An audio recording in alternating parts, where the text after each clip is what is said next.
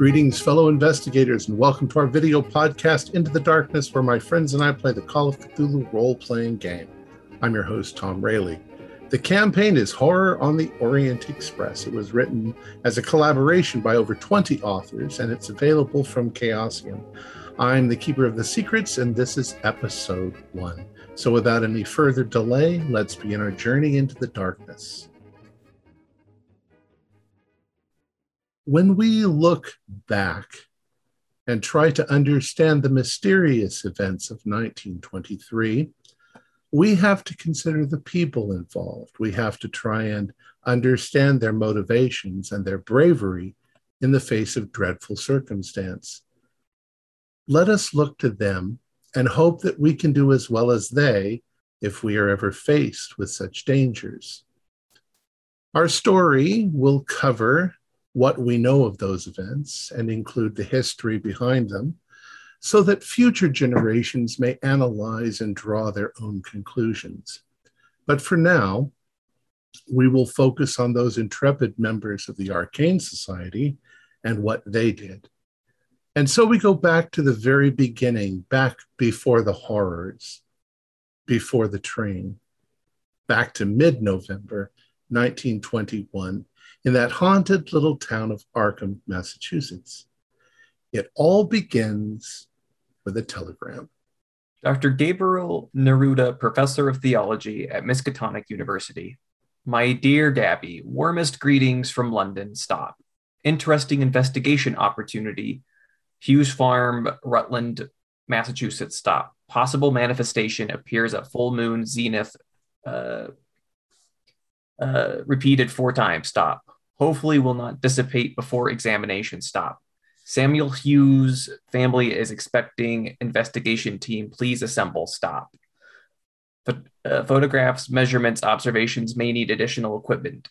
Interview witnesses and follow-up research. Stop. Send all findings to my London flat. Stop. Procure a cinematograph if possible. Stop. Julius Arthur Smythe. And well, Dr. Neruda, I can see why you asked me to come along. My cinematography skills will they'll be needed. Yes, when I got the telegraph, I couldn't think of any better 5 individuals to contact. So yes. Thank you all so much for coming. Can I get you anything to eat? Any wine, perhaps? Oh, no, I am fine. Thank you. I am fine. Yes, thank you. I'll have a glass. As well. Is wine the only libation? No beers? Well, beers are awfully hard to come by these days. I know. That dang dries out there and their prohibition. I will take a glass of wine then. That's the best we have. Thank you very much.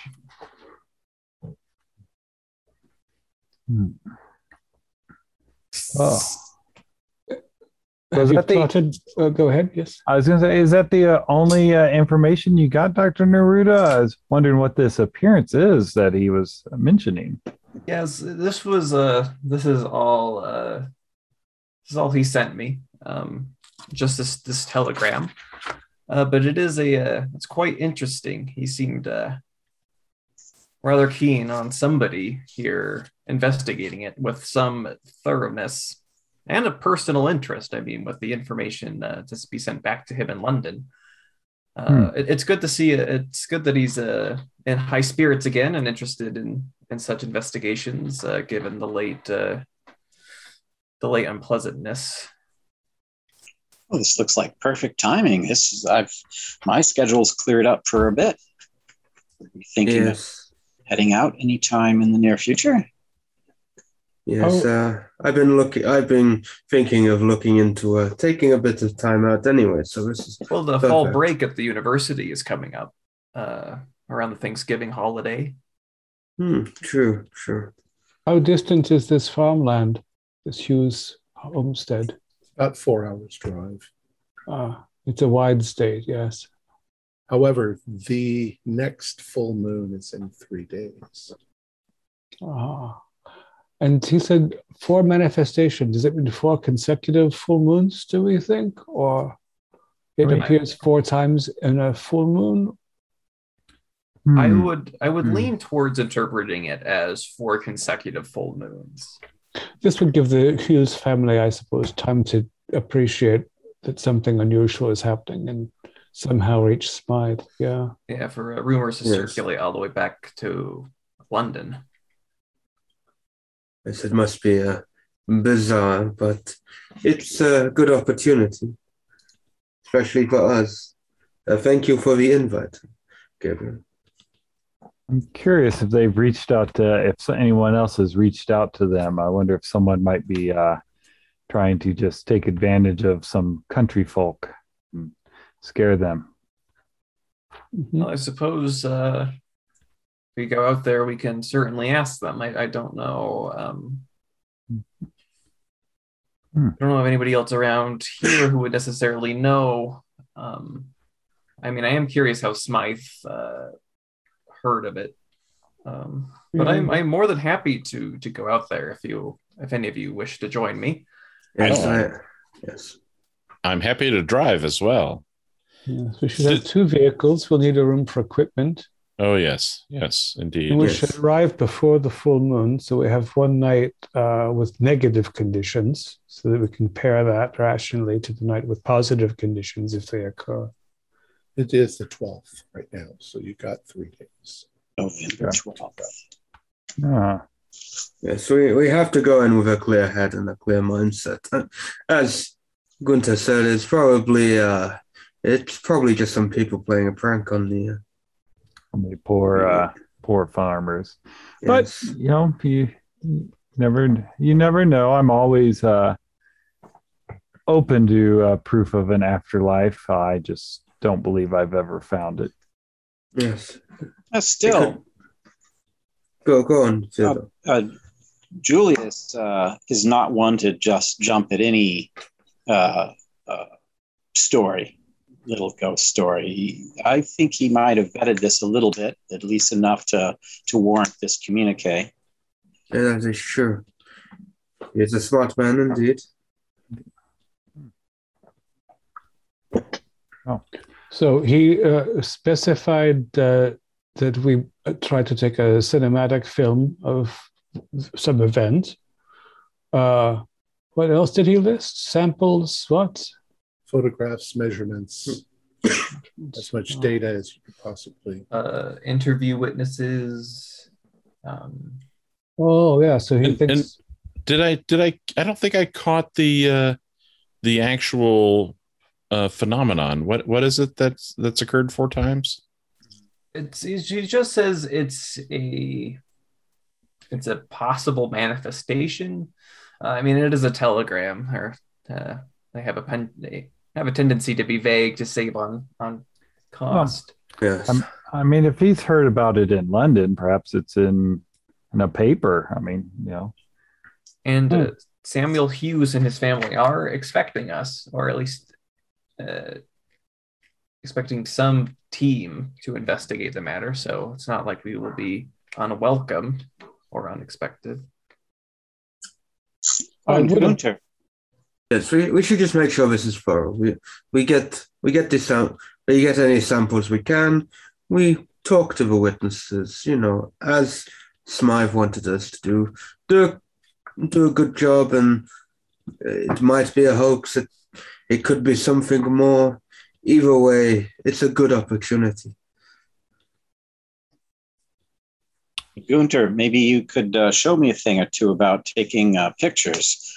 I've always wanted to get into this, but I know next to nothing. I've got this lovely little camera, though.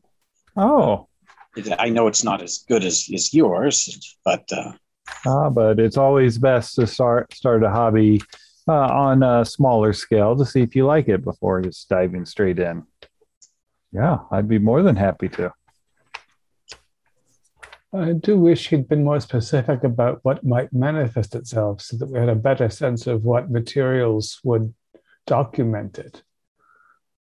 I wonder if it's possible to telephone the Hughes. It might not be, but, electricity and phone lines are always spreading. Yeah, surely. Why don't you see if the local exchange has information for them? Excuse me for just one moment, gentlemen. So I'll go and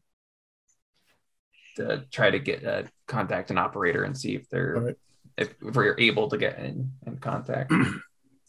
You contact an operator, but the response is that although they can get to Rutland, like the town, most of the outlying farms don't have telephones. That's what I was expecting, and thank you so much for taking the time to get that information for me. It's a fairly remote area in Massachusetts, farmland. Yeah. Well, I guess it costs nothing to try. Does the club maintain like back papers or clipping, or would we need to maybe go to the library? You probably have files full of unusual things that are in the newspaper. People, you maybe even have a clipping service that if they run across anything unusual, they send you the clippings so that you can review them. Most of them are just nonsense. Right. I saw my old grandma in the bedroom last night. And she's not even dead. Yeah. So weird. Yeah, I'm going to head over to where those are kept. Okay. You guys have a little sort of like a meeting house that you call Corbin Hall, that when you do have your meetings, your normal meetings are scheduled for Wednesdays, but there's like 3 weeks out. You only do it once a month. So none of the other members are around. Okay. But you guys all have keys. Oh, okay. We're circle. So. Or we here at Dr. Neruda's house, not at the correct club. Right. Oh, okay, all right. Sorry. I'll mention to the group that I plan to do that once we break.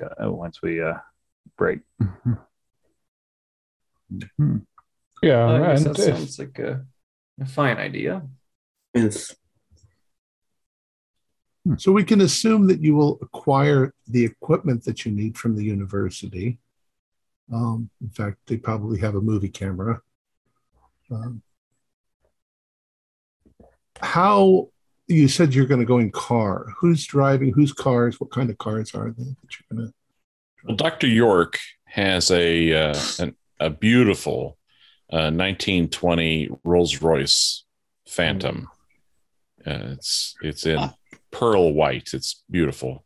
So I'll drive, and I'll also take, in addition to all the technical recording equipment, I'll also bring a sketchbook in order to just take some hand-drawn notes and things like that.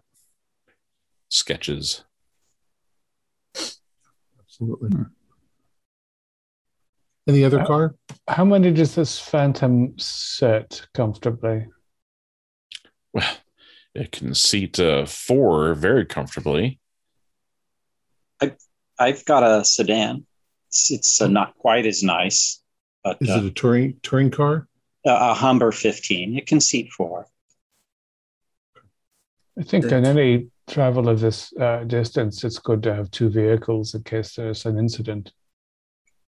Yes, it is indeed. It's a 1919, not quite as new as yours, but still. She's in good shape, running condition. A car is a car, Teddy. Better than I got. All right. Is there anything else you'd like to do? Oh, okay. Gunter, you go and you check through the files for anything unusual in the last year or two, and you don't find any reference at all to anything going on out in Rutland.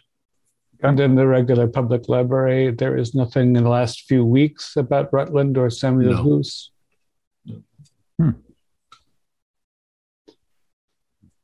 I wonder if they contacted Smythe directly somehow.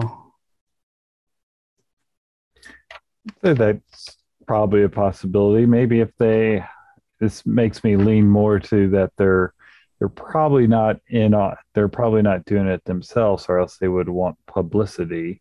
Maybe they are. Yeah, I am quite curious now. Yes, curious indeed. Well, we will only get the answers by going there ourselves. So, are you packing with the intention of staying there overnight? Well, you'll have to. Oh, yeah, at least a couple days. I mean, want to thoroughly investigate, and plus, at least I've got a little bit of time off. All right. Yep. Pack for 2 days, 2 overnights. Yeah. So we'll assume, since the full moon is on the 15th, that you're going to arrive on the 14th. Splendid. So you might have as much as 24 hours or more before, to set up and get everything ready. All right.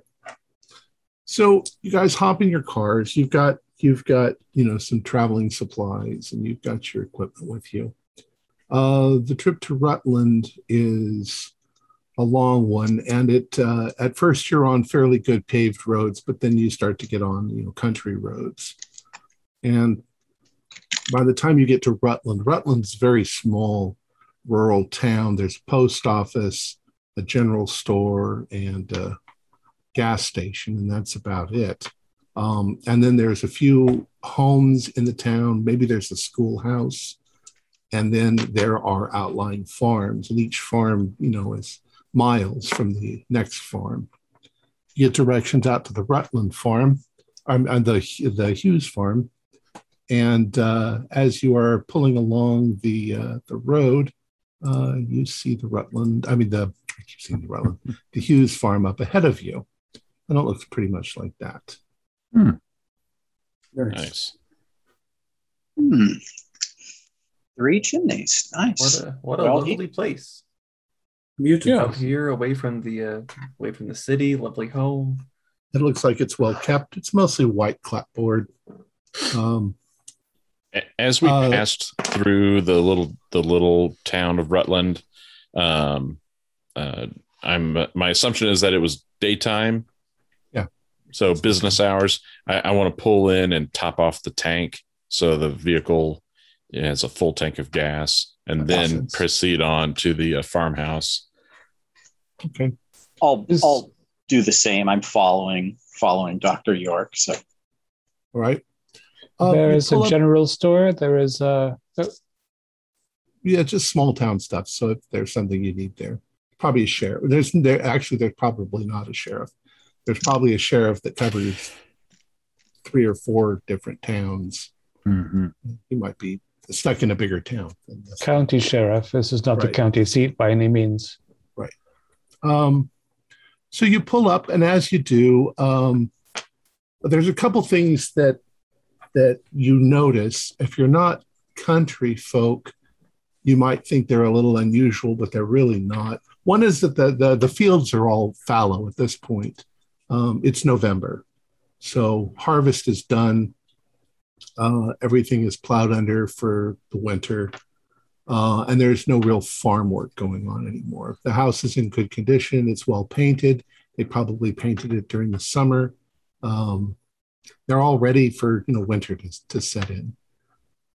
It's slightly hilly, so you can't really see the whole property, but you know that it's probably a fairly large property. You pull up, and as you do, a gentleman comes out of the house. He's dressed in overalls, and he has on a hat. But he's clean. I mean, he's not like dirty or anything like that. He comes out and stands there. You notice his wife steps out onto the porch as you pull up your car, and he yells something back at the house. And after a couple minutes, a couple of boys, they look like they're maybe 14, 15 years old. They come running out. They're dressed in overalls. Their hair is a little messed up and stuff like that. But they come running out and start walking towards your car as you're parking. And they pull out rags, and they start getting all the dust and dirt off your car as you guys step out of your car. And this gentleman steps forward. Hello. Are you Howdy. Samuel Hughes? I am Samuel Hughes. I am a Dr. Neruda, come from Arkham. We were told that you were experiencing some kind of manifestation on full moons. Yes, yes, yes. So we were told that you'd be coming. This is my wife, Sarah, and my two boys, Bobby and Billy. They'll help you out with, you guys got some luggage and some equipment, I believe. My wife has made some lemonade. You fellas hungry? We can go into the kitchen and have a talk. Yes, you have such a lovely home and such a lovely family. Thank you so much for your It's a big hospitality. place for. We was planning on having a lot more kids, but we only ended up with 2. Well, sometimes God works in mysterious ways. Indeed, he does. We've got some rooms set up for you inside, so I'll have my boys put your stuff inside, and we can decide where you go. We'll come on inside. I'll grab my medical bag. I have one of those leather medical attaché kind of bags.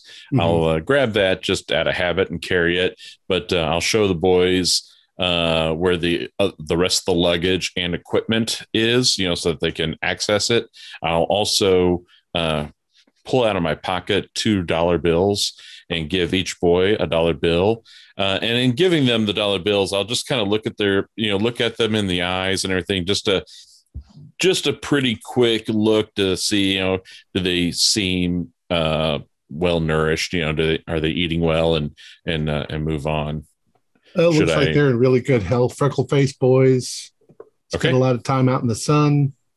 Okay. All right. Good, healthy, strong. Eyes are clear and bright, and good smiles, and their handshake and everything. They have pretty good muscle mass, right? They're not atrophied or anything. Correct. Okay. They're also quite polite. Excellent. They've got country manners. They're all fantastic. yes sir. Yeah, well, I thank them for their hospitality and their service and dusting off the car, and give them tip them each $1 and show them the luggage. But I'll carry my own medical bag and head on inside and introduce myself to Mr. Hughes. Dr. York, pleased to meet you. Dr. York, please have a seat. While I'm walking to the house, I'm going to look, see if there's possibly a place where a generator could be, where is the house wired for electricity. I'm sure they don't have electricity from town, but maybe a generator around. Correct. Looks like there is an outbuilding that's got wires going to the house, and you can hear sort of the hum of the sputter of the generator as it's out there spinning. It's not particularly loud, but right. And you can see the wires just going there, and there's no wires coming in from town. Mm-hmm. How does the outside look? Is it like a well-kept gardened area, or does it look pretty rough, pretty quick? It's well kept for November. Okay. Yeah. You can see that there's mulch underneath the trees, and there's that some of the bushes and things have been trimmed back. The roses have stopped blooming. There's still a lot of in the outlying areas, you can see there's still a lot of leaves on the ground, but up near the house where the trees have lost their leaves, they've been raked up and probably burned. You imagine there's probably a burn pile out in the back. And there might be some gourds still in like house garden field, but the farmland proper is tilled. You can see some pumpkins out there. Yeah. That are still in the field. Probably hay is organized, and the soil that we see looks healthy and dark brown, and looks from where you're standing. It looks well. Looks like a healthy farm. Yeah. Not noticing that Dr. York's tipping the kids around his car. I tip the kids around my car and thank them also. Thanks, young men. Doing a great job. I appreciate it. Our pleasure, sir. And they're kind of between shy and curious, but they're too polite to sort of accost you with questions, maybe later. So They unpack your stuff. They bring it into the front room of the house, and you all file in and go to the kitchen. It's a big kitchen. You're really at the dinner table is where you are. That's all over to one side, and it easily could fit 10 people. It's a big old, wood block table. Everything has a kind of quaint, late 1800s style to everything, which is not that old for 1921. And they sit you down. His wife is very smiley and friendly, and she gives you all lemonade, asks if you want cookies, or if you've eaten, she could fix some lunch. Oh, lemonade would be fine for me. Thank you. Thank you, ma'am. Yes, please. So you folks, how was your trip out?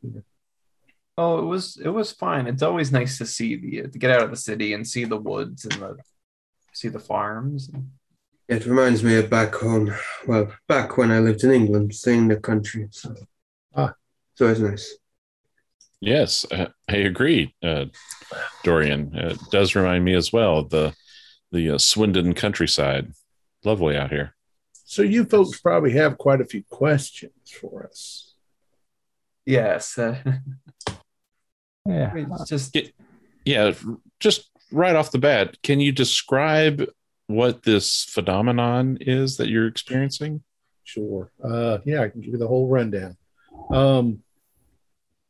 Now, I'll take you out there so you can get a look at what I'm talking about later after we're refreshed and so forth. But of course. So it all starts about 4 months ago.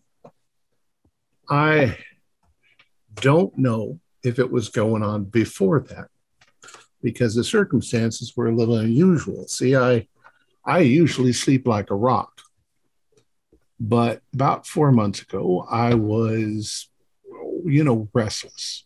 It was the middle of, late summer. I was thinking about the harvest and I was having trouble going to sleep. So I was up around about midnight. I was sitting on the end of my bed. My wife was asleep. And there was a light that came through my window. I mean, it wasn't bright light, but it was kind of purple, kind of odd. So I stood up and I walked over to the window and I looked out. And on our back 40, we've got a pond. And I couldn't believe it, but there was a sailing ship of some sort in the middle of the pond. And it was glowing like it was lit up with St. Elmo's fire. And I honestly didn't believe what I was seeing. So I went down, I put on my dressing gown, I went downstairs and I walked outside and I only got about halfway to the pond when it just suddenly vanished.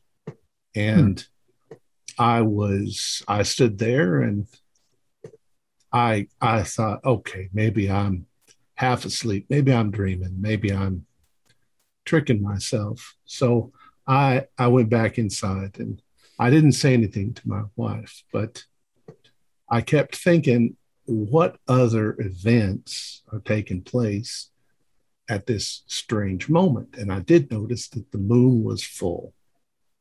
And I'd never seen this before.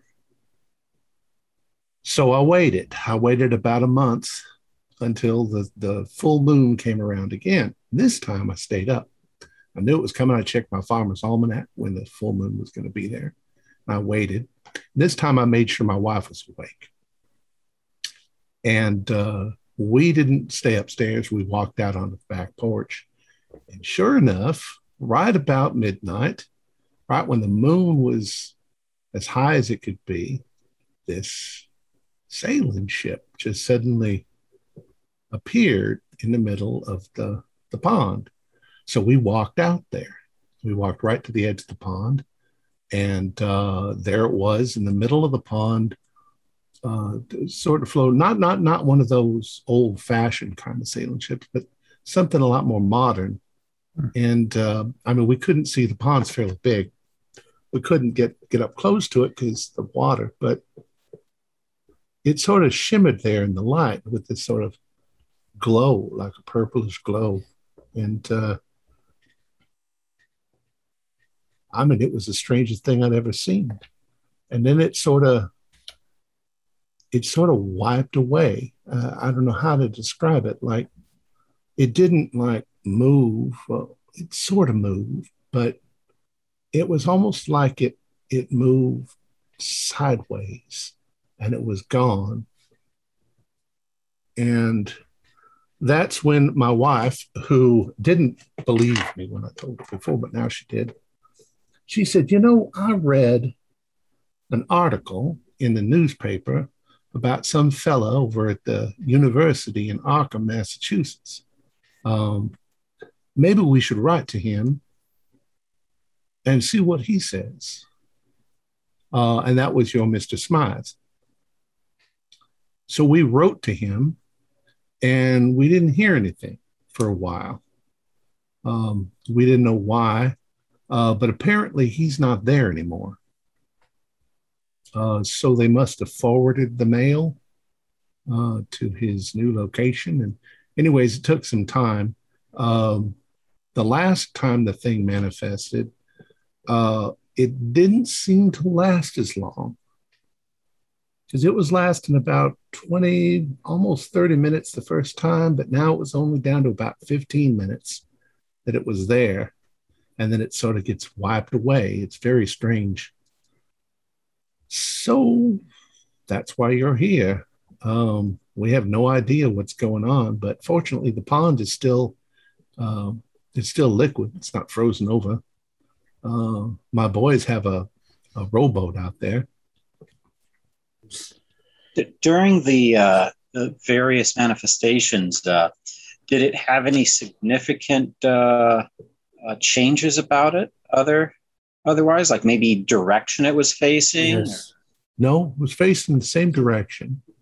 And there seems to be, I don't know if I'm imagining it or not, but there seemed to be some movement to it, but it was really slow.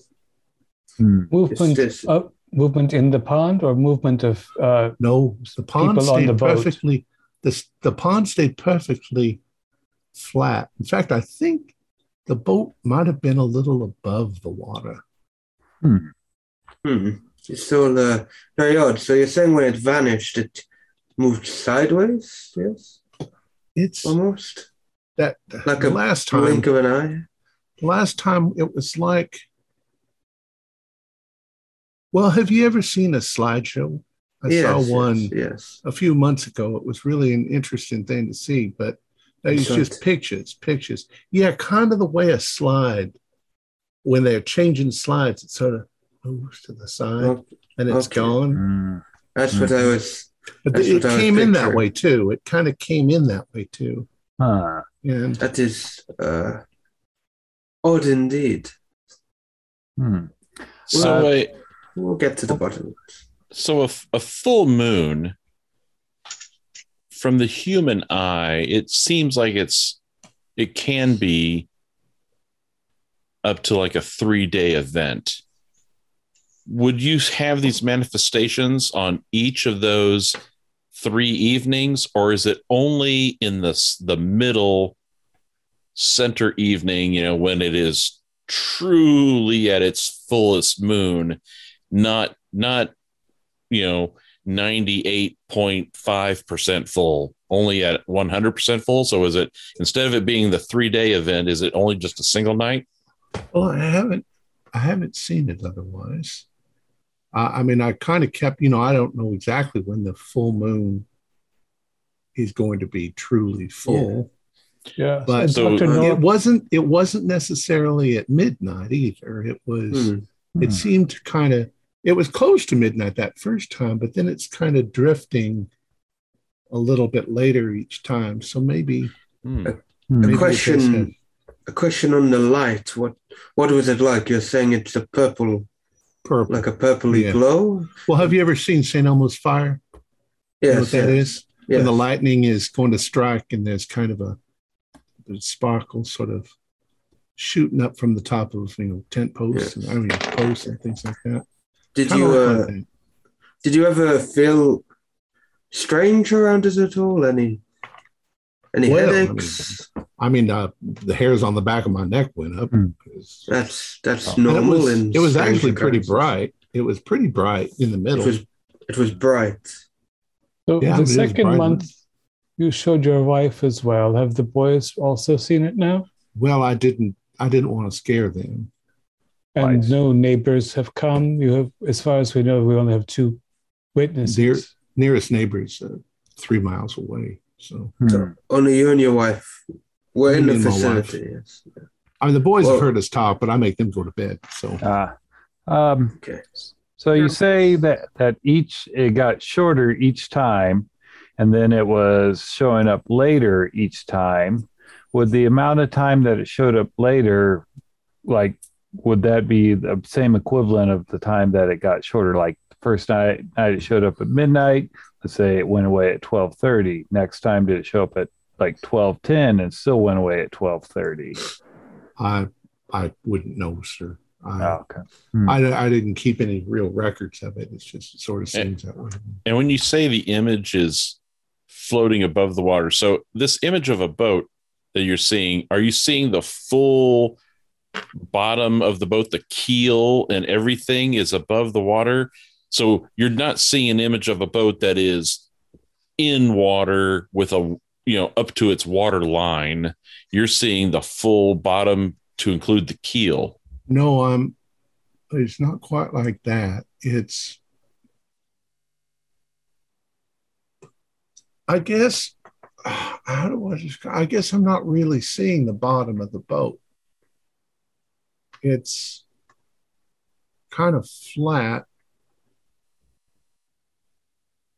Does it appear, sir, to be lit by the moon, even though it is also phosphorescent electric?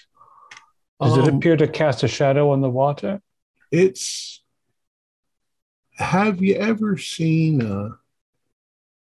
how they make pictures, how they make photographs? And they use something called a negative? Yes. It kind of looked like a negative.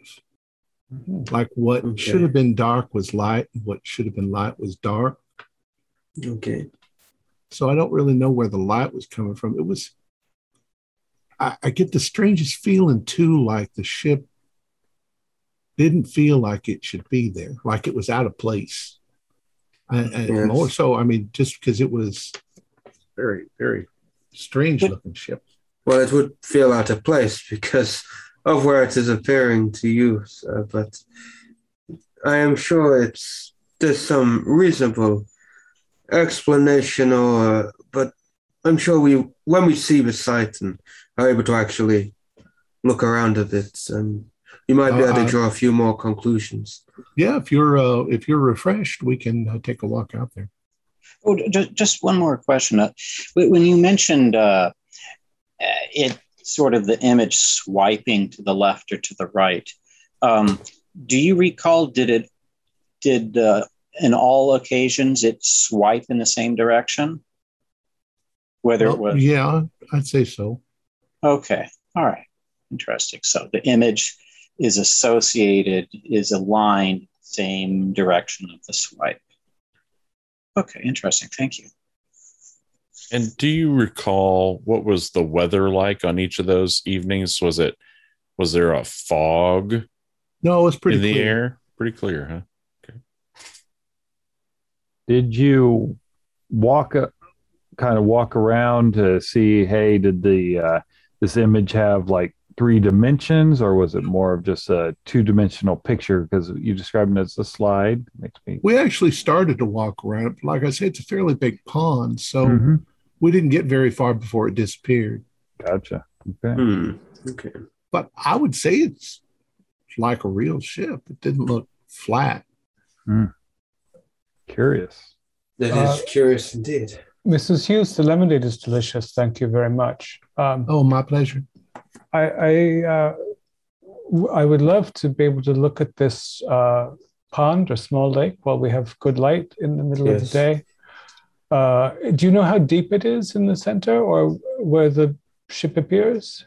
Yeah, it's probably about 8 feet deep in the center. And this ship seems like it would be much too large for 8 feet under, yes? If it's a ship. I don't know that much about ships. Mm-hmm. You said something about the keel. I think I know the word, but I don't know what a ship actually looks like out of water. Well, let's go to the pond. Let's go take a look. Do you have might be a little muddy. Rained a couple of days ago. We expected to sleep out in tents and things. We are not. Well, if you've got galoshes or something like that, you can put those galoshes on. You don't want to get your nice shoes dirty. No, but yeah, you'll sleep upstairs. All right, so he walks you out there. It's a nice little farm. As you step out the back door, there's a couple of apple trees that are growing, and you start walking along a little sort of back road. It's part of the property, but like I say, the property is a little hilly, so you can see the house behind you. And as you come up over a little bit of a hill and you look down, here's this big pond. It's probably about 1,000 feet across. It's at about 3 football fields across, and off in the distance you can see there's a line of trees, but there may be a few hundred feet away from the pond. There's actually nothing growing right around the pond. Oh wow. So it's a few hundred feet from the pond edge to the tree line. Yeah, it's like so it's a small lake. Yeah, it's a depression in the sort of hilly country, and you can see it's farmland all around. And then there's not much, there's high weeds and stuff like that growing around it in places, and a few rushes and brambles. And there's a little rowboat that's sitting there. It's flipped upside down, but it's one of those things that one or two people could flip it back over really easily. Did the boys come out with us? No, the boys. Oh no, the boys stayed back at the house. The boys. When you said it was a pond, Mr. Hughes, I wasn't expecting a massive. It's not that big. I mean, how many acres? I was expecting small. How many acres is the property in total, Mr. Hughes? 200, 300? Yeah, a few hundred. 500? I mean, you said your nearest neighbor was a few miles away. Right. And I assume there's maybe some woodland between farms. Yes. Because where it gets hillier, it's not very arable. Right. So it's private, and this is, the land by the pond is not as good to till, so you live it. Do you have ducks and things, I assume? Ducks show up. This time of year, they've all left. Excuse me. And the boys use the boat just to play around in the summer. Now, is there a mist or anything or a fog that clings about the pond ever? It depends on the time of year. This time of year, no, nothing. And it'll freeze over. It'll freeze over in the winter. I lean over towards Gunther and say, in your experience, how far can a projector shoot out an image? I'm looking at that tree line. That tree line looks awfully far away to put out an image. Yeah, several hundred feet. Indeed. It would be so bright that you'd be able to see. Yeah, right. Yeah, I kind of explained. I was like going, if it was from the tree line, right, it'd be almost like going to the picture show. You would say, if you look up, you can see the light coming down. I almost wonder, like, if maybe they've got something where maybe in the water that they've somehow rigged it so it's able to project up from the water. It'd be more likely. Yeah. Yes. Edison's going to walk down, hopefully be able to maybe find a stick and just kind of walking by the rushes, kind of poke through the rushes with the stick and just to see if there's any anything out there, any kind of evidence of activity or anything out there? Anything crushed down or anything? Probably a few fairly large bullfrogs, leap into the water as you come there. It's late in the season for them, but they'll go into hibernation. He says they have turtles out there too, but the turtles will all be asleep by now. At the bottom of the pond. How murky is that water? Is it clear or is it like mud practically? It's clear for a couple of feet in, but it's got a lot of, algae and stuff growing in it. You can see it's fairly clear, but you can't see the bottom. Who wants to go and row to the rough center and see how deep it is? Yes, I would like to, for sure. Well, here, let's turn that over for you. He turns it. I'll turn over the boat. But before, I just want to get a few samples of the mud around the lake.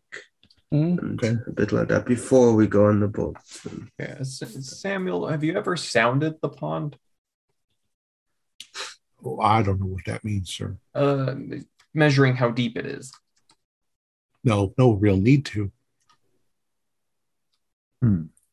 The boys are good swimmers, I assume. Oh, yeah. We're all good swimmers. I mean, we've touched the bottom. That's why I say it's only... Yeah. If you can drop down and feel the silt and pop up, then, yeah, not sitting. Right. So they're shallow. And the fish are what? Well, we don't really get fish. I mean, we get little minnows and stuff like that, but nothing edible.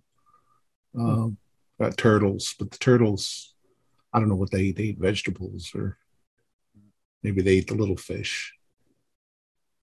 Yeah, this isn't big enough to have real fish. I could stock it, but I don't want to stock it. We're farmers. We're not fishers. Do you have well water or spring water? We have well water at the house. Fresh and clean. Very nice. Very cold. Mm-hmm. Is it a pump well, I assume? It's I don't know if they had automatic wells back then. It's probably a hand pump well. You might even pump the kitchen sink, I imagine. Yeah. Little one from the cistern. But there's probably not a well. There might be a well. I don't know. But I collected a couple of samples. Yep. I'm ready to go see the middle. So about the ship, directly in the center, would you say? I don't know. Probably close to it. Yeah. Okay. Yeah. Maybe if we go out, Dabrowski, we can wave and they can say if we're in the right place. Yes, indeed. I plan when they go out there to start making notes of where the best places to set up cameras to capture the phenomenon. And I'll do similarly for setting up maybe like a simple duck blind or hunting blind in a little dip in the ground 100, 200 feet away so I can observe it. Okay. So you get in the boat, you head out there. Let's say you found a stick or something long enough. The oars aren't quite long enough to hit the bottom, but you find a stick long enough that you can put down there. And yeah, it's about 10 feet deep and very gradual as it comes up to the edges. How clear is it? Is it still very murky? Well, it's fairly clear. The thing is that the bottom is fairly dark because it's got old dead rotted leaves and everything else that's blown into it. And it's not like a swimming pool. But yeah, you can see the stick as it goes down for quite a ways. So from where we are, anything stand out from where we are? Just the farmhouse. Just the farmhouse, the tree line. Everything's normal. Everything's normal looking. Right. We don't get out to the center and find a hidden platform. Yeah. No, that's not what I was getting at. But a big projector under the water. Knew it. So we take a sketch of roughly the shape of it and the higher elevations and all that, and that would make this job a lot easier if it was. And Mr. Hughes hasn't done any kind of calculations or measurements. So he gives you kind of, it's going to be like right there in the water. But you'd really have to kind of walk around to be able to triangulate, if you. This is what I'm kind of doing, because I want to make sure I get a couple good spots. Well, right. Well, because it would be, it might be opportune to maybe take a swim at some point. They say they go swimming. Oh, in November. If you want to, that water is freezing. I know it is cold, but yes, this is the Pole in you. yes, I am used to the cold. That is why I wouldn't mind. Well, you don't really you may not have. I guess Dr. Edison could probably tell you what the temperature of the pond is. With his, Maybe he can advise me against it. Well, you stick your hand in, you can tell it's cold. Yes, he's probably even too cold if I tell you it's from the shore, because I am not on that boat. There's no way I'm going out on that water. Oh yes, you. Yes, maybe. Maybe not the right time. Even the pole inside of me. If I stick my hand in for 5 minutes, I can stop feeling my fingers so much. Probably in the 40s. Yeah. Yeah, that's cool. Yeah, the first frost has already happened out here weeks ago. Yeah. Light frosts at night in the end of October out here. It's chilly. All right, so it's beautiful. We flit around for a few minutes, smoke and look at the clearish sky and watch some birds fly by, and then maybe I should. I've got the kid take a water sample as well. He said he wanted samples. So. Yeah, there's no harm in it. Yeah, and we're in the middle, so I will take a little sample of water. So, I'll walk up to Mr. Hughes, and as it seems like we're starting to get kind of wrapping up our initial observation of the pond area, and I'll go to Mr. Hughes and say, Mr. Hughes, Samuel, may I call you Samuel? Of course, yes. It's just for part of the investigation, just to get a baseline. If it's all right with you, I'd like to do just a very cursory examination of yourself and your wife, just to make sure that we aren't possibly we're not crazy. Well, wasn't going to put it quite so bluntly, but if you don't mind. Well, you are the doctor. You are the scientist, and in this day and age, we trust what scientists tell us because we're smart. All right, yes. He agrees to that. Can examine all of them when we get back to the house. Great. Fantastic. Won't take very long. All right. So tell me what preparations, other than the obvious ones, you're going to take a film, you're going to take photographs, you're going to what measurements, what are you going to be able to do to take measurements?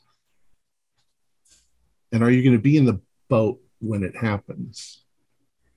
I will not be in the boat because I want to be making sure I got the camera on, maybe have a little. You're taking care of the camera. Yeah. I would be on the boat. I would want to be on the boat. I would happily join you, Dorian, if you don't mind. I'm no good with cameras. I think that given that we assume that there might be some sort of optical illusion occurring, the most important thing is that we are in several different vantages in terms of angle and distance. So yes. Yeah.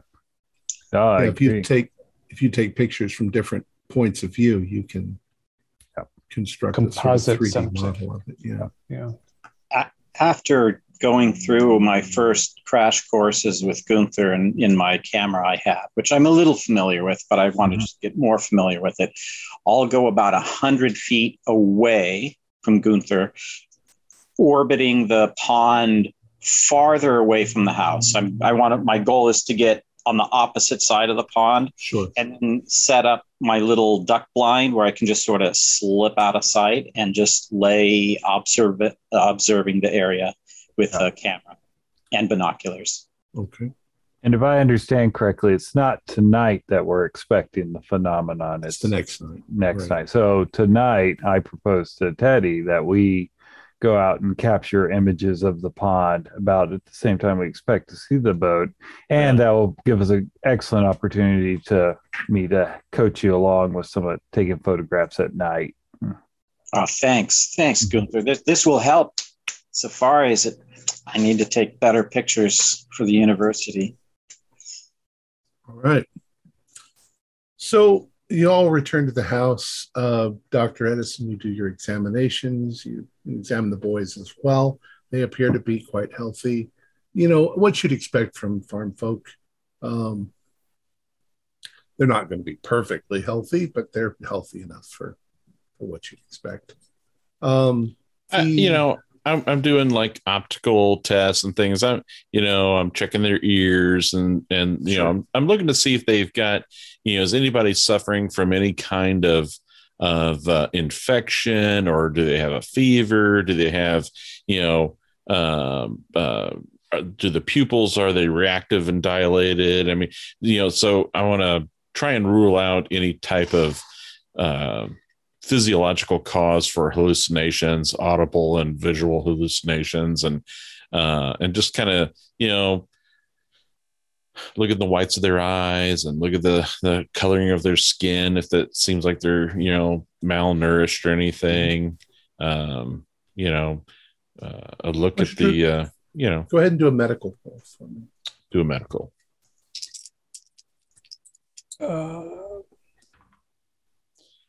An ought to. Yeah, they seem to be in fairly good condition. Yeah, I tick that skill.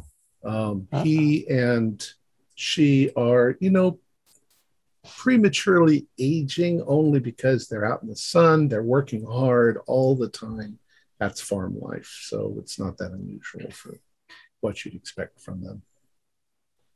Yeah, and I would like to, if Dr. York doesn't mind, it doesn't impede things, I would like to sort of peripherally interview the family. And it's mostly very straightforward questions. Has the land been in your family for long? Did you both come from the area? These sorts of things, just the historiographical. When did your people come to the United States?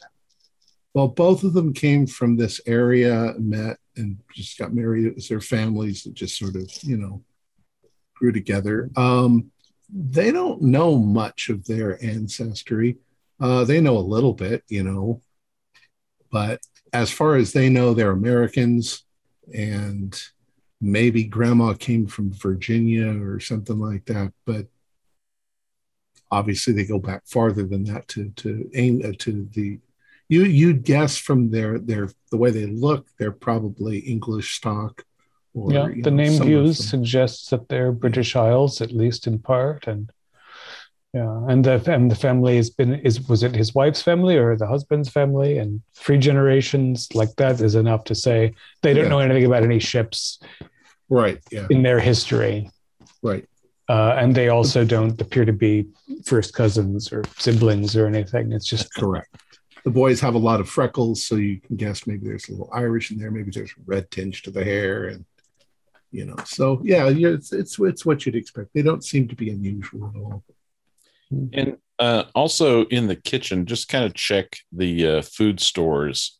Do the fresh foods, are they still fresh and ripe? Well, at this point, they're starting to dip into the canning stuff, the stuff that they've canned. Lettuce actually is a cold crop, but I'm not sure how much people actually ate lettuce back then. The vegetables and the food that they're eating, the meat that they're eating is stuff from the farm, or stuff that they've acquired from town. She's baked a pie, which she got, she does purchase flour and sugar and stuff like that from the town. But you said there were apple trees outside, and Right. the fruit looks decent, fairly healthy. Yeah, Wholesome. And it's past the worm season, so They probably have chickens, maybe a cow. probably chickens. But I it's don't think not- they have. Maybe they have a cow. Yeah, for milk. yeah, It's not for milk slaughter. Yeah, slaughter when it gets 3 or 4 years old. Then they'll get a Sure, new cow. then get another one. Prior to returning to the house on the way back, Mm-hmm. did I notice, going around the pond and such, did I notice any good size animal tracks at all? Anything Do a spot hidden for me. spot hidden or tracking? Bingo. 05. Okay. The only thing that you find that it's probably deer track. Okay. But nothing larger than that, It's possible deer occasionally come in from the woods and drink. Mr. Hughes, do you do any hunting at all, or do you need a firearm to protect from a bear incursion or something? Well, we don't usually have bear, but yes, I do have a shotgun. Occasionally, And we it get didn't- wolves. Wolves. Wow. Oh, it is hilly, yeah. I don't have much livestock, so it's not a big problem for me. Chickens, foxes maybe might show up once in a while. I understand. And you didn't think this glowing vessel on the pond was so strange that you were inspired to fire on it? Well, no, sir. For all I know, there's ghost people living on that ship, and I don't want to shoot them. But you didn't see anything moving on the ship, I didn't, no, sir. and you didn't see a name on the vessel. I didn't look, sir. I didn't know. Well, tomorrow, if we see it, we shall find out. Question for the keeper, not in character to the Hugheses, but how far away is Rutland from any kind of major waterway? Either a major trafficked river or the actual ocean?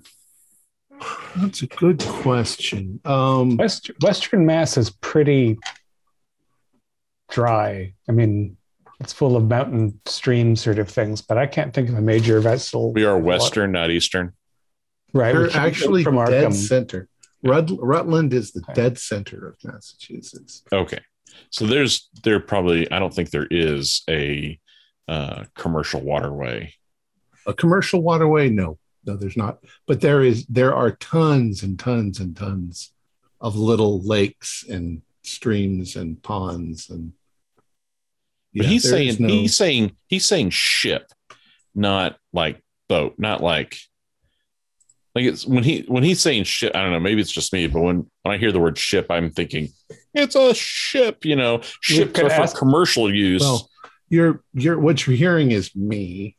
Okay. In my book, a boat is something like the rowboat because you can put the boat onto a ship. But a ship is something you couldn't load it onto another ship. It's too big. We can ask if it has masts. Oh, yes, it's a sailing ship. Okay. But it's not like an old-fashioned sailing. Yeah, so he says it seems more like a modern sailing ship, so with mast, with sail. But so schooner sized, right? I mean, like it would be something that you would imagine would be crewed by a team of 6 or 7, not a 1 or 2 man pleasure craft, not like somebody's sailboat that they're gonna put on a trailer and pull from their house. I don't know, sir. Did it have one set of sails or 2 or 3? Well, I said it was a big triangle. With like some fingers floating off. I don't really know how to. I don't know that much about boats, so it's like a big half a bug butterfly. I don't know. I would like to do an experiment with the Hugheses, Sam and Sarah, and see if they can describe the ship to me. And I want to try and use my watercolor sketching skills in order to try and do a police sketch of the boat in question until they can finally go, yeah, that's what I saw. And between the two of them together, helping to collaborate and give me advice on how to draw this out on what they saw. What you're going to go with them is draw a straight line with the boat on the bottom and then a big triangle. That's about it. Okay. They don't remember really any details. They never went out towards it. They were on the shore. It looked like there was stuff on it, but not people. They didn't see any people. So when they describe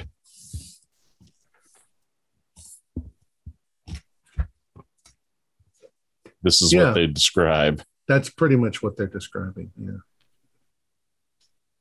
With some more fiddly bits. Successful sketch.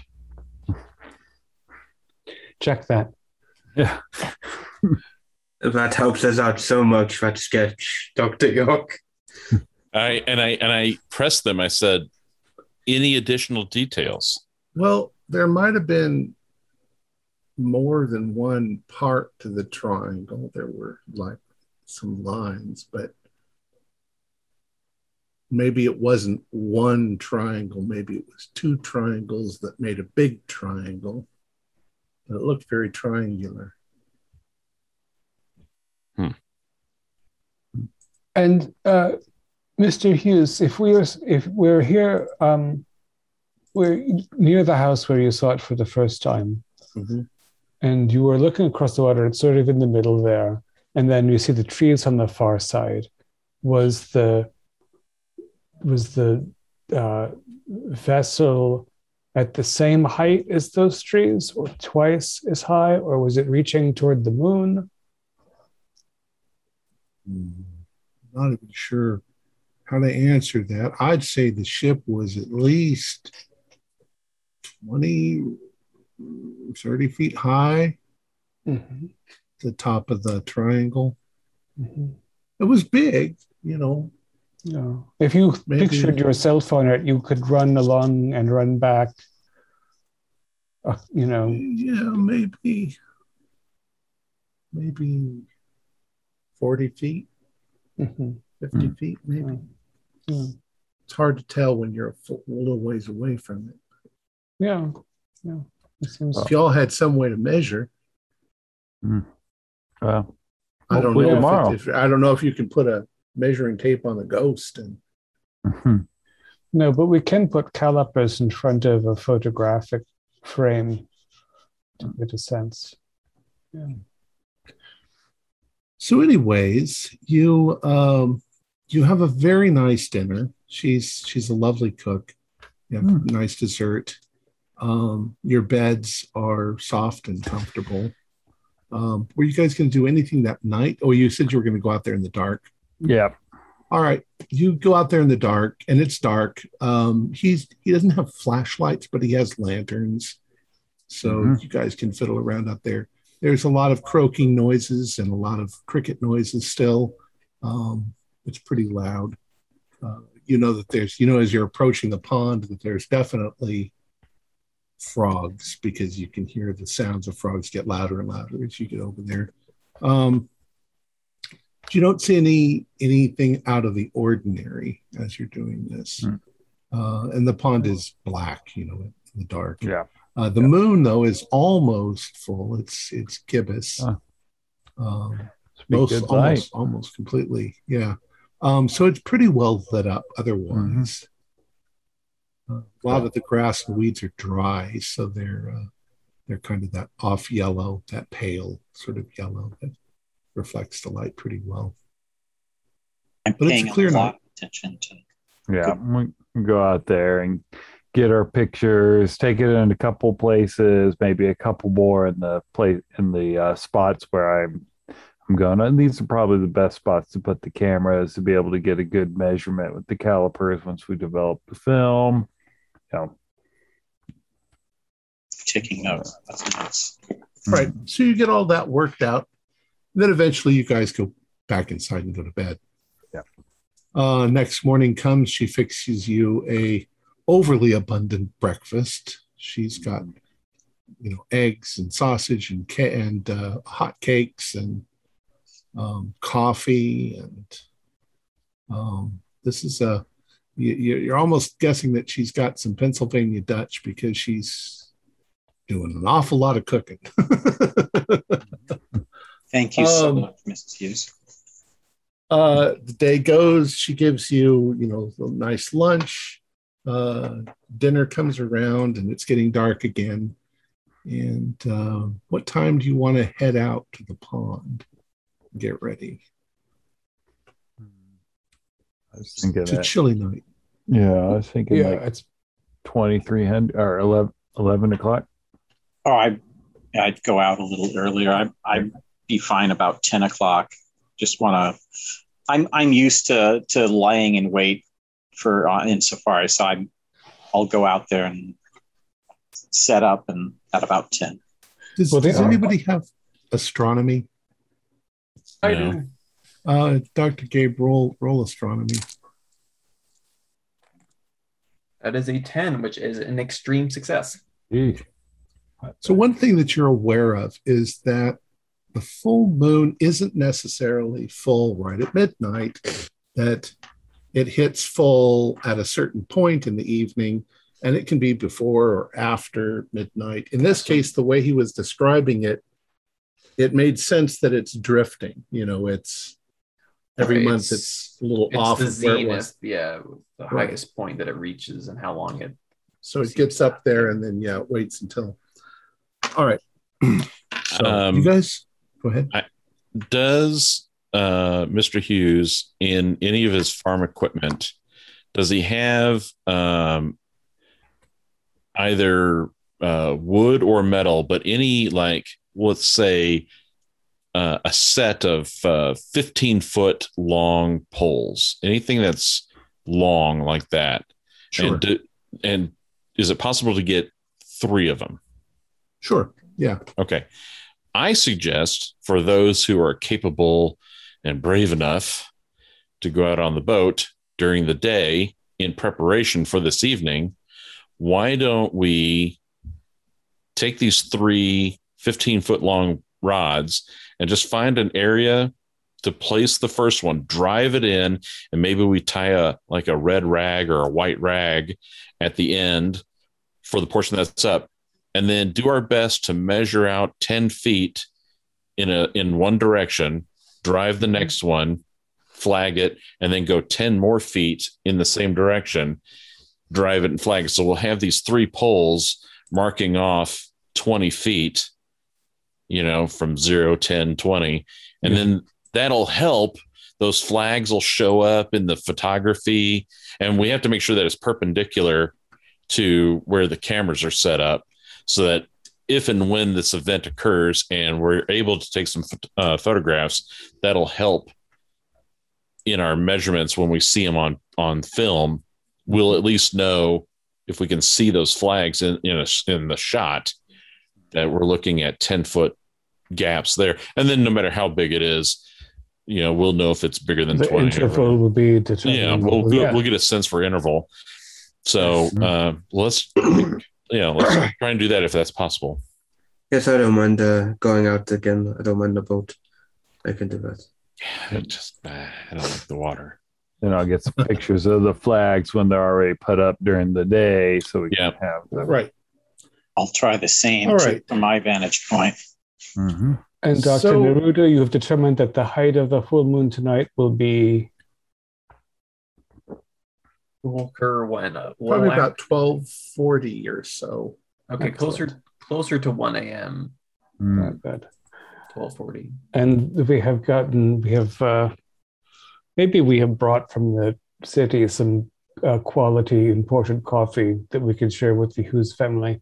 I don't want to drink chicory all night. So that we can have a couple of pots as we lie in wait for the apparition to appear. All right.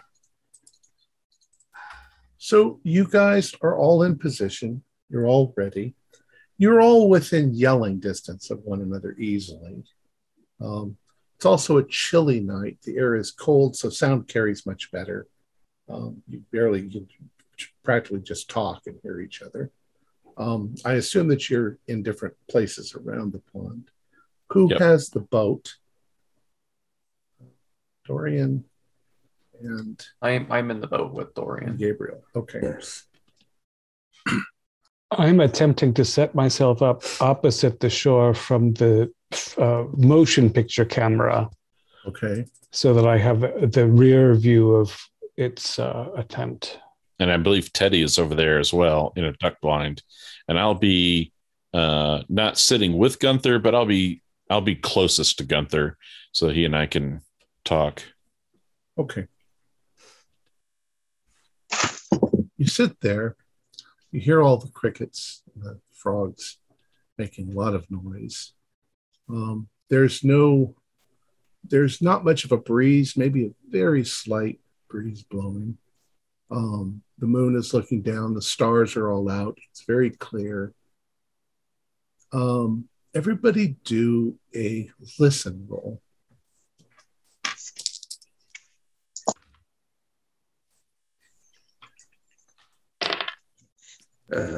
Hard success. Regular 29 success. is a regular success. Hard success. Fail. Second roll in, 94. Nice. That's the stew you know and love. Those of you who made it, you think that you can hear something. It's a very odd noise. It's almost as if something tiny was scratching on your eardrum. It's like a static sort of fiddling with you. It almost feels like it's coming from inside your ear. And you can all feel like something's about to happen because all of the crickets and all of the frogs just suddenly go dead silent. And when they do, there is a sudden rush of light. And like they described, it's almost as if something was moving. Let's say it was moving rather quickly in a direction, but it gets stuck in the pond and it looks like this.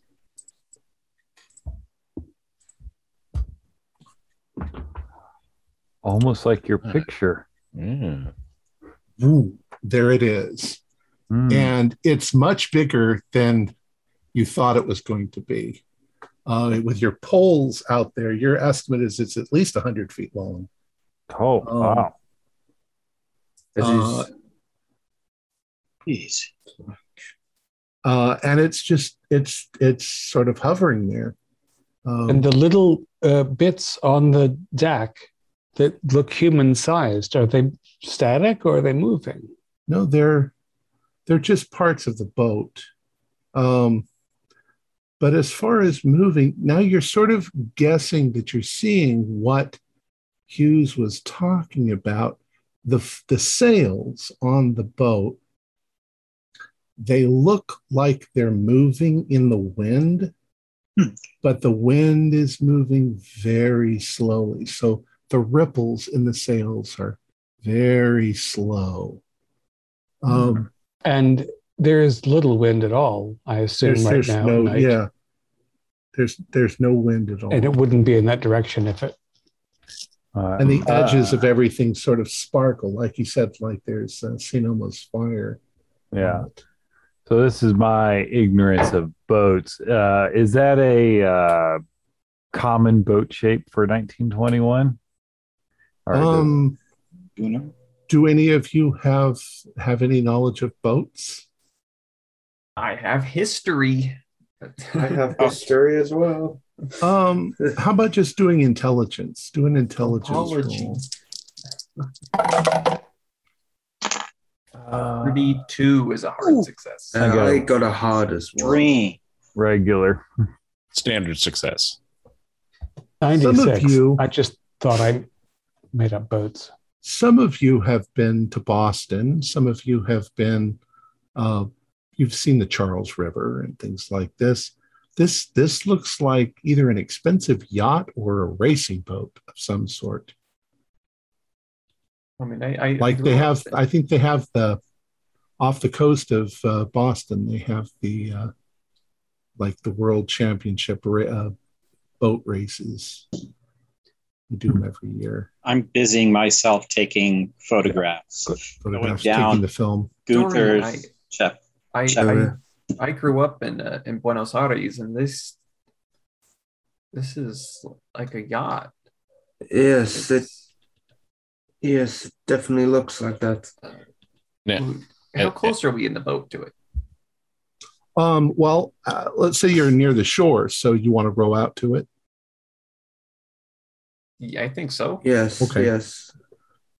So you start rowing out to it, and as you're getting closer to it, there's a couple things you're noticing. There does seem to be a sound with this ship. It's slight, but it's almost like static in your eardrums.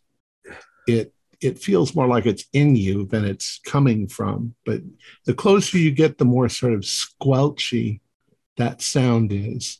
And you can also feel the hairs on the back of your neck stand up like there's electricity. You can also smell ozone in the air, like after a lightning strike.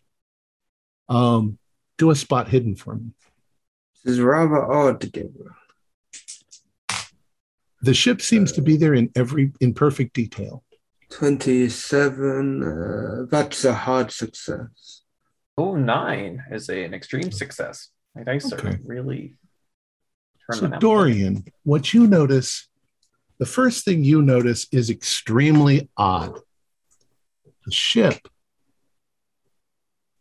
seems to be on the water, but not on the water. It seems like not only has the ship manifested itself, but the surface of the water that the ship was sitting in is about a foot above the surface of the pond. So you're seeing the pond, then you're seeing another surface of water, and that's what the ship is sitting in. And you can see the ripples floating along the side of the ship, but very slowly, like they're slowed way down, Yes. Gabriel, what you notice is there is a name on the side of the ship. It's the Valkyrie 2. II2.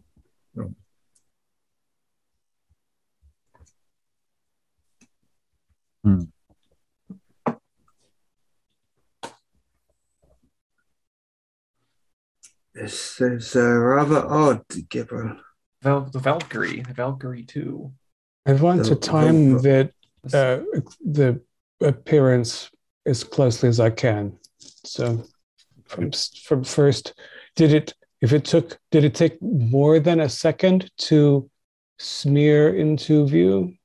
No, it almost instantaneously, but you could definitely tell that it slid into view. So I'm watching the clock to see it go away. As compelling it is to keep looking at the ghost ship, Edison forces himself to look away and then start checking the rushes and start looking at the hillside and just looking to see if I can see a light source, like a projection type of light source. But I'm looking at the rushes and then working my way out, but I'm doing what I can to avoid looking at the ghost ship to try and see if I can find the source. Do a spot hidden for me.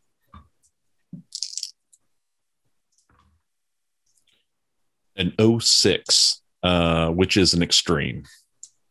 Well, as you're moving around, because you need to sort of get it from different angles, so as you're moving along the shore, You don't see anything. There should be like a beam of light that would be coming from somebody like in a movie theater. But you don't see anything like that. You also don't see what it would be projecting on because there's no fog or smoke or anything. It's just there. Gunter, you're thinking, wow, if this is an illusion, I gotta get this trick. It's brilliant. But you're busy getting that film footage. How close are we getting to it in the rowboat? You're getting close enough to where if you wanted to reach out and touch it, you could. I do want to do that. Be careful. And it's when you touch it, you get that sort of squelch in your ear, like radio static. I mean, that's the way I would describe it. But it's like radio static, but you don't actually feel anything. Your hand goes right into it. Yeah. There's nothing here. It's just the sound. This is odd. Here, touch it. There's a sound. Oh. There's also another quality that you notice. That's that when you're looking at it, it appears solid, but you can see the shore over on the other side.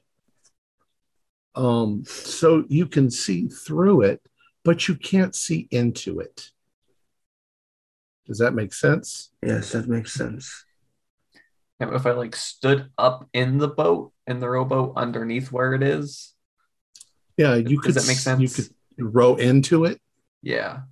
All right. Are you going to do that? All right. You row into it. Oh. And it's a very strange sensation because as your head moves into the deck, you can see inside the boat. And what you can see is it looks like there is a body, a man's body lying on the ground. He's not conscious, and there's no color. So you're just seeing that sort of purplish form. And if you row out the other side, or if you drift out the other side, it's the same thing. You can't see into the boat. Gabriel, you did see that, right? Yeah. The body in the boat. Is that a sanity check? That's pretty. This whole thing is very exciting. I'm not so sure that you would be out of your mind. No, this is just you're row back. Yeah, you're more excited than you are. Yes, I will go back in. Then, before you can go back in, that sort of squelch heightens for a moment. The whole light of the thing sort of brightens for a moment, and then it's like the whole thing slides off in the other direction and it's gone. Gabriel, what did you say the name of it was? The Valkyrie 2. The Valkyrie 2, it's a modern yacht. We just saw a man unconscious, I guess. He wasn't moving. Or if he was moving, he was moving very slowly. It's like what still image of a man asleep almost in the interior. He was lying on the floor, so he wasn't in a bed or anything. My father used to refer to things. He used to not believe in this, but a premonition almost. There's plenty of religions that talk about visions, dreams that reveal the future. This is odd. This is incredible. Incredibly I've odd. never seen the doctor anything quite like it was only about 10 minutes before it vanished this time. It is getting shorter, it seems, every time it's appearing. And I will discuss this with Neruda regarding, and perhaps others at the university, regarding some kind of angular behavior. As the autumn comes, it becomes shorter. Of course, it was richer, but it is odd. How long was the first iteration, first The manifestation? guess was about 20 minutes. About 20. Yeah. So His estimation was that it was much longer, and He wasn't really timing it, though. yeah. Gabriel, as we are rowing back to shore, I would assume, how can something like that, it seemed to encompass its own body of water above the already existing water. It was almost like some kind of, for lack of a better word, a spiritual manifestation, something not tangible, psychic, Yes. if you will, that was suspended over the pond. Something about the pond, if it was sweeping by, it seems to have gotten caught. Did it not? It seemed to be traveling in like almost like a magnet catching a metal object. It was held there for a moment before moving on. It's a sweeping transition. Something here drew it and stopped it at his most. It's peculiar, but it doesn't seem like it does any harm. Doesn't seem harmful in any way to. As we went through it, we had a little bit of a.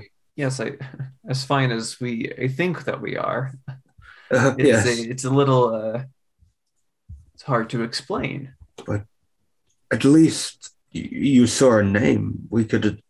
It might not mean anything, but it's something that we can add to our inquiries. We can look into it. It was. A boat with a name's easier to find. We have a name. So from the shore, when they passed into the ship, did I just see like the bottom half of Gabriel? Because No, you could see them clearly. okay, Yeah. You can actually, if you looked carefully, you can see Dr. Kurz all the way on the other side of the pond as well. okay. It's definitely Gotcha. like looking into a ghost. It's just you couldn't see into the ship until you were in the ship. Gotcha. We need to relay our findings to the rest, Gabriel. Well, we can assume you're doing that because you guys are all we're probably talking. Yeah. Hmm. You guys are all incredibly thrilled. I mean, this is something that is not, this is what you've been waiting for. This is something not easily explained.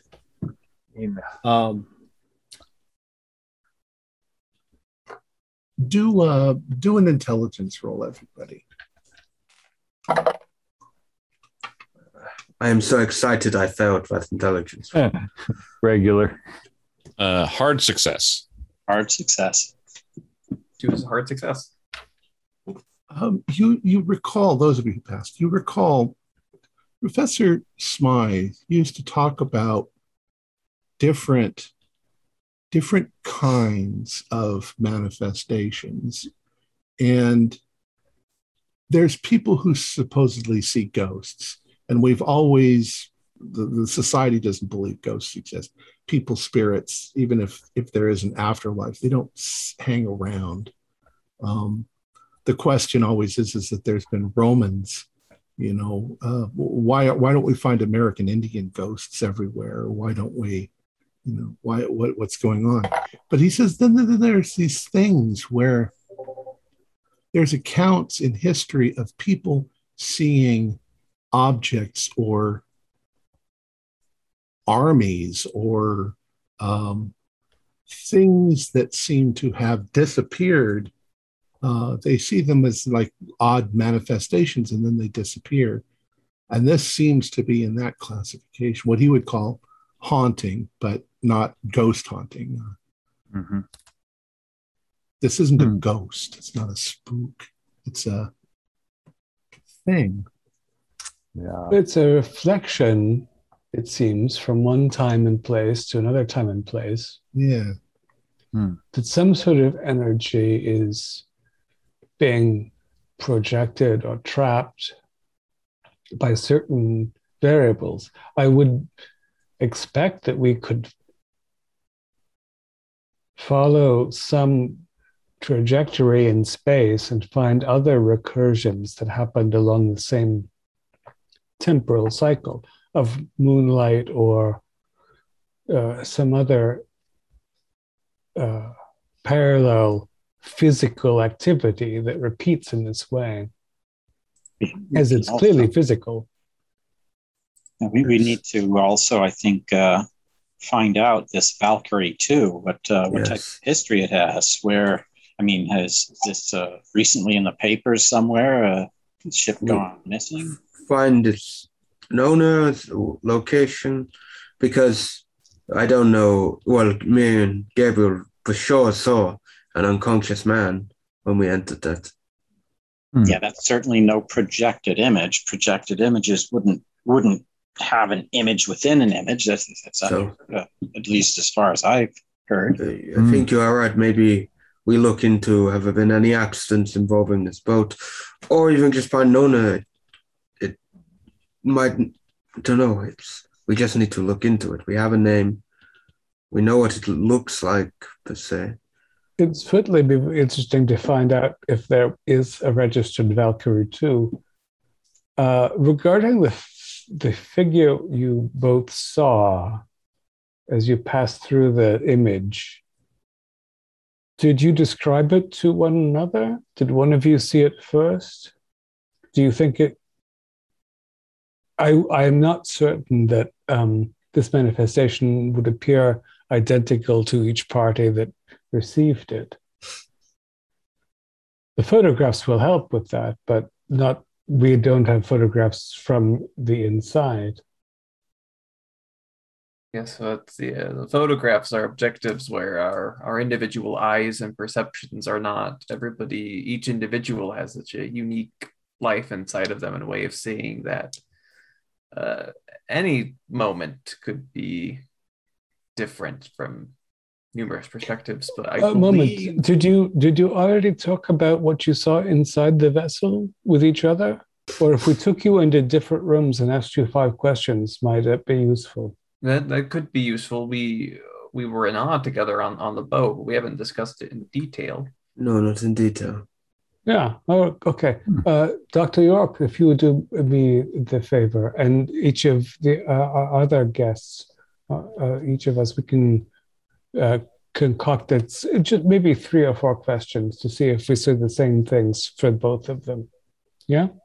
Yeah. And I also want to do, I'm sure we've all discussed the strange sound that we heard and also felt. I want to do hearing tests on everyone just to see if everyone is okay with that, as far as have we damaged our hearing and all that. And yeah, I wanted to, I'll examine and question each man separately and gather notes on what they saw and then compare those notes. So I don't know if there's a role that I need to do for that. I would also, before I forget, I also want to note, because I'm not sure if it's going to be of any importance, the image, the projection has been diminishing in time. And if it stays on an even course, and if Samuel's report of the first image being accurate at 20 minutes, and this one was at 10 minutes, it's losing 2.5 minutes with each month, each projection. And at that rate, this will be done and gone by March. It'll be down to 0 minutes in March, meaning it won't appear again. So its last projection will be in February for only 2.5 minutes. So I kind of extrapolated that out and did the math on that. But although, of course, if it is a truly lunar phenomenon, that it might then grow again in the seasons after, because it appears to be linked currently to a cycle of 28 days. True. More or less. On how long it's, How long does it? So it'll be interesting to see. Dr. York, you and I will agree on 3 fundamental questions for the boat goers secretly, so they don't know. Right? So it's like, was the figure facing you with his feet toward you or his head toward you?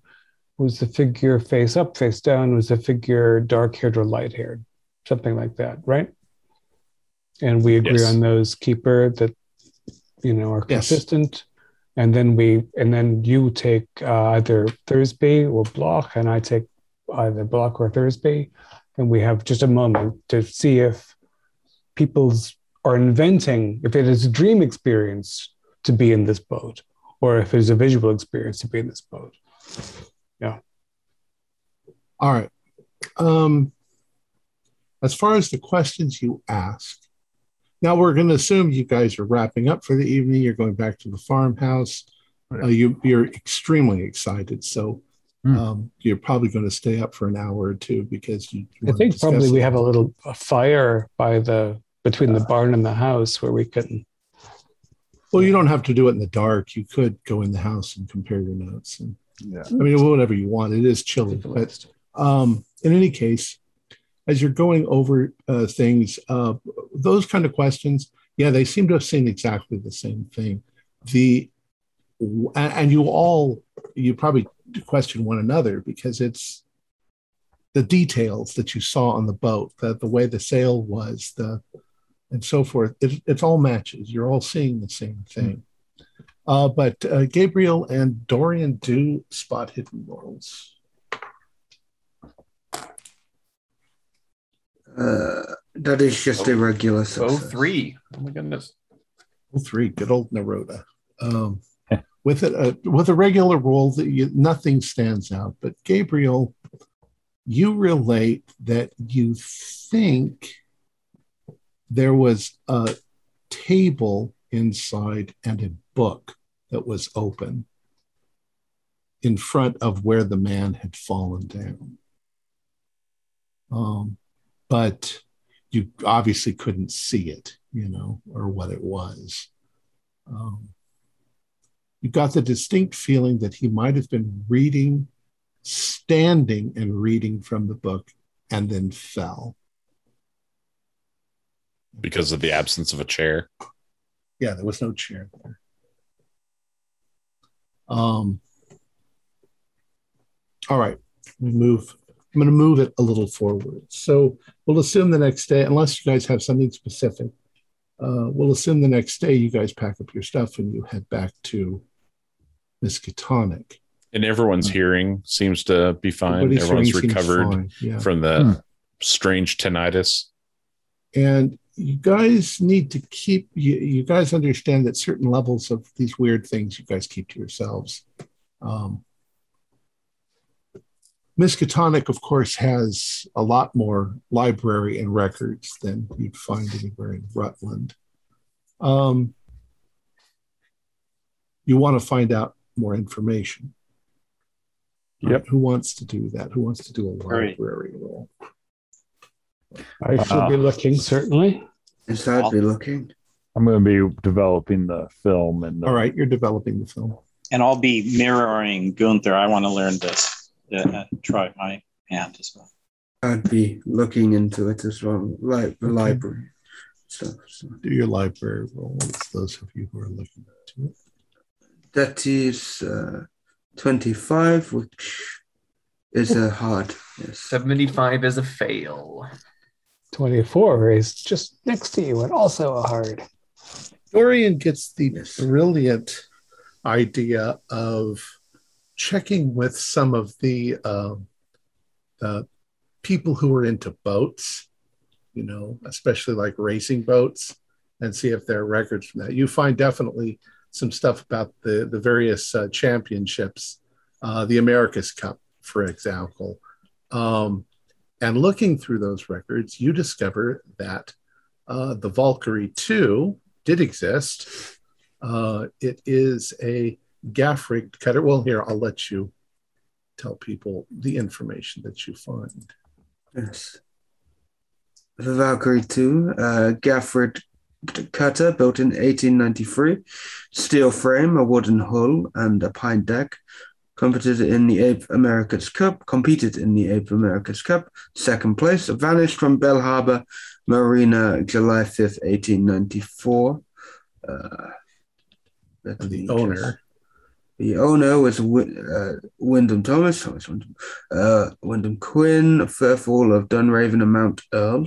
Born 12th February 1841, died didn't 14th. die. He hasn't died yet. Yes. Yes. He's a real person. It's a real boat. He would die. Not yet. He's still It's a fiddle. He's fit as a fiddle right now. Don't worry. I can see into the future that he will die. Yeah. Poor guy. See death in your future. Oh, what a fantastic psychic. Some of the records show that the boat sank. Some of them show that it was stolen. But the boat disappeared on July 5th, 1894 from Bell Harbor Marina, which is in, we'll say it's in Boston. I think it's actually in New York. But we'll say it's in Boston for the sake of traveling there if you wanted to. Go to Boston and see if there's anyone who remembers it from that time period. Anyone available to question? I'm sure there would be. There are records. And the owner. We should talk to the owner. He's not dead. Thinking Wyndham. Do a luck roll for me then. Who? You can do a luck roll. You were asking about if anybody's around that still remembers. No.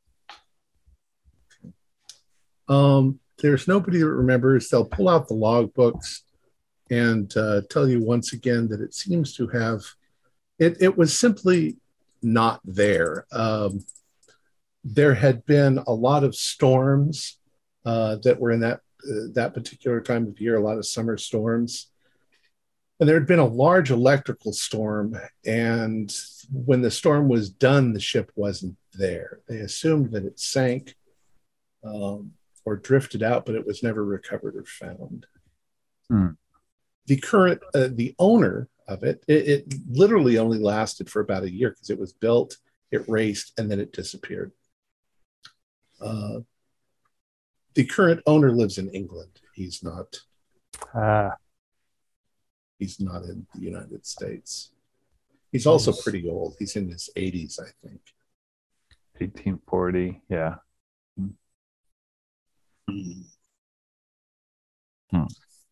But you have all of this information. We also should compose a brief something to send to Smythe to tell him that we were.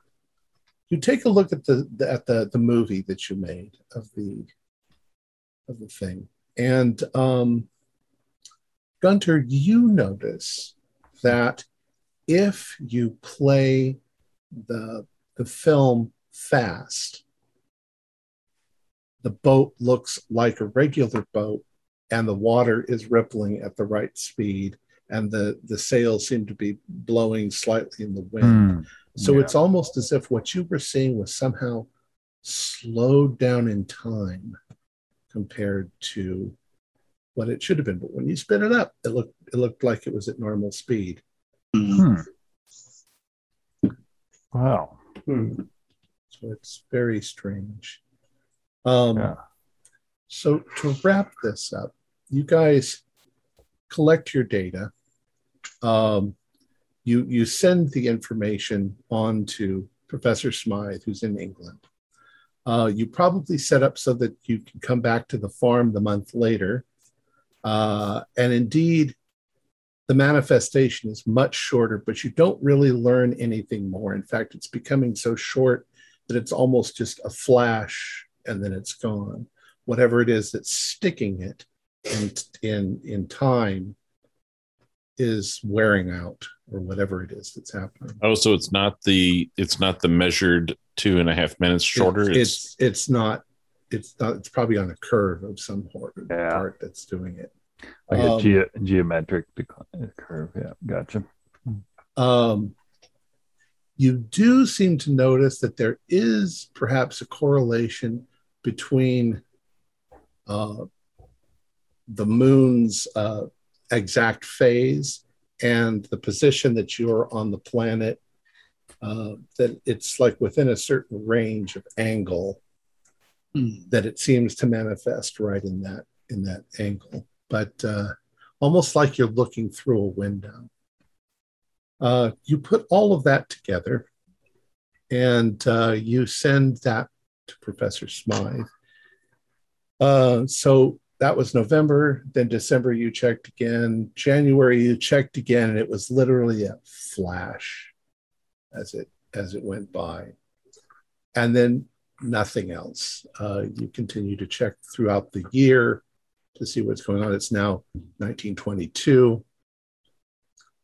And then right about August 1922, Gabriel receives another telegram. Gabriel Neruda, professor of theology at Miskatonic University. Good news, stop. I have been chosen to give Challenger Foundation lecture, stop. Outclass that upstart Marconi, stop. Imperial Institute London banquet, January 3rd, stop.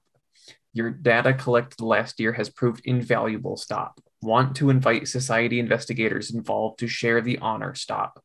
Plenty of time to plan trip, stop. Lots of things to see in London, stop. Fantastic Mayan exhibit Maudsley collection at British Museum, stop. Dress warmly, winter weather, stop. Julius Arthur Smythe, end. And so you were all invited across the sea to the Challenger Lecture, which is on January 3rd. And that's where we're going to end it for tonight. Pick it up again next week. Our players included Morgan Llewellyn, David Gassaway, Stuart Lively, Keith Craig, Josh Harwood, and John Hook, with yours truly as the keeper of the secrets. We have a Discord server where you can chat with our other members. You can set up private games and learn the finer arts of gameplay and game mastering. We provide audio-only versions of our shows free for you to download from Podbean or iTunes. If you'd like to support our show, please visit our Patreon account. Just $1 a month helps us a lot. Like, share, and subscribe to our channel and punch the bell icon for updates on our latest shows. And leave us some comments. We enjoy reading them and answer any questions you might have.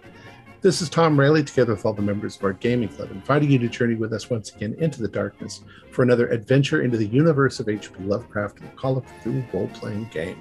Until next time, good luck and good game.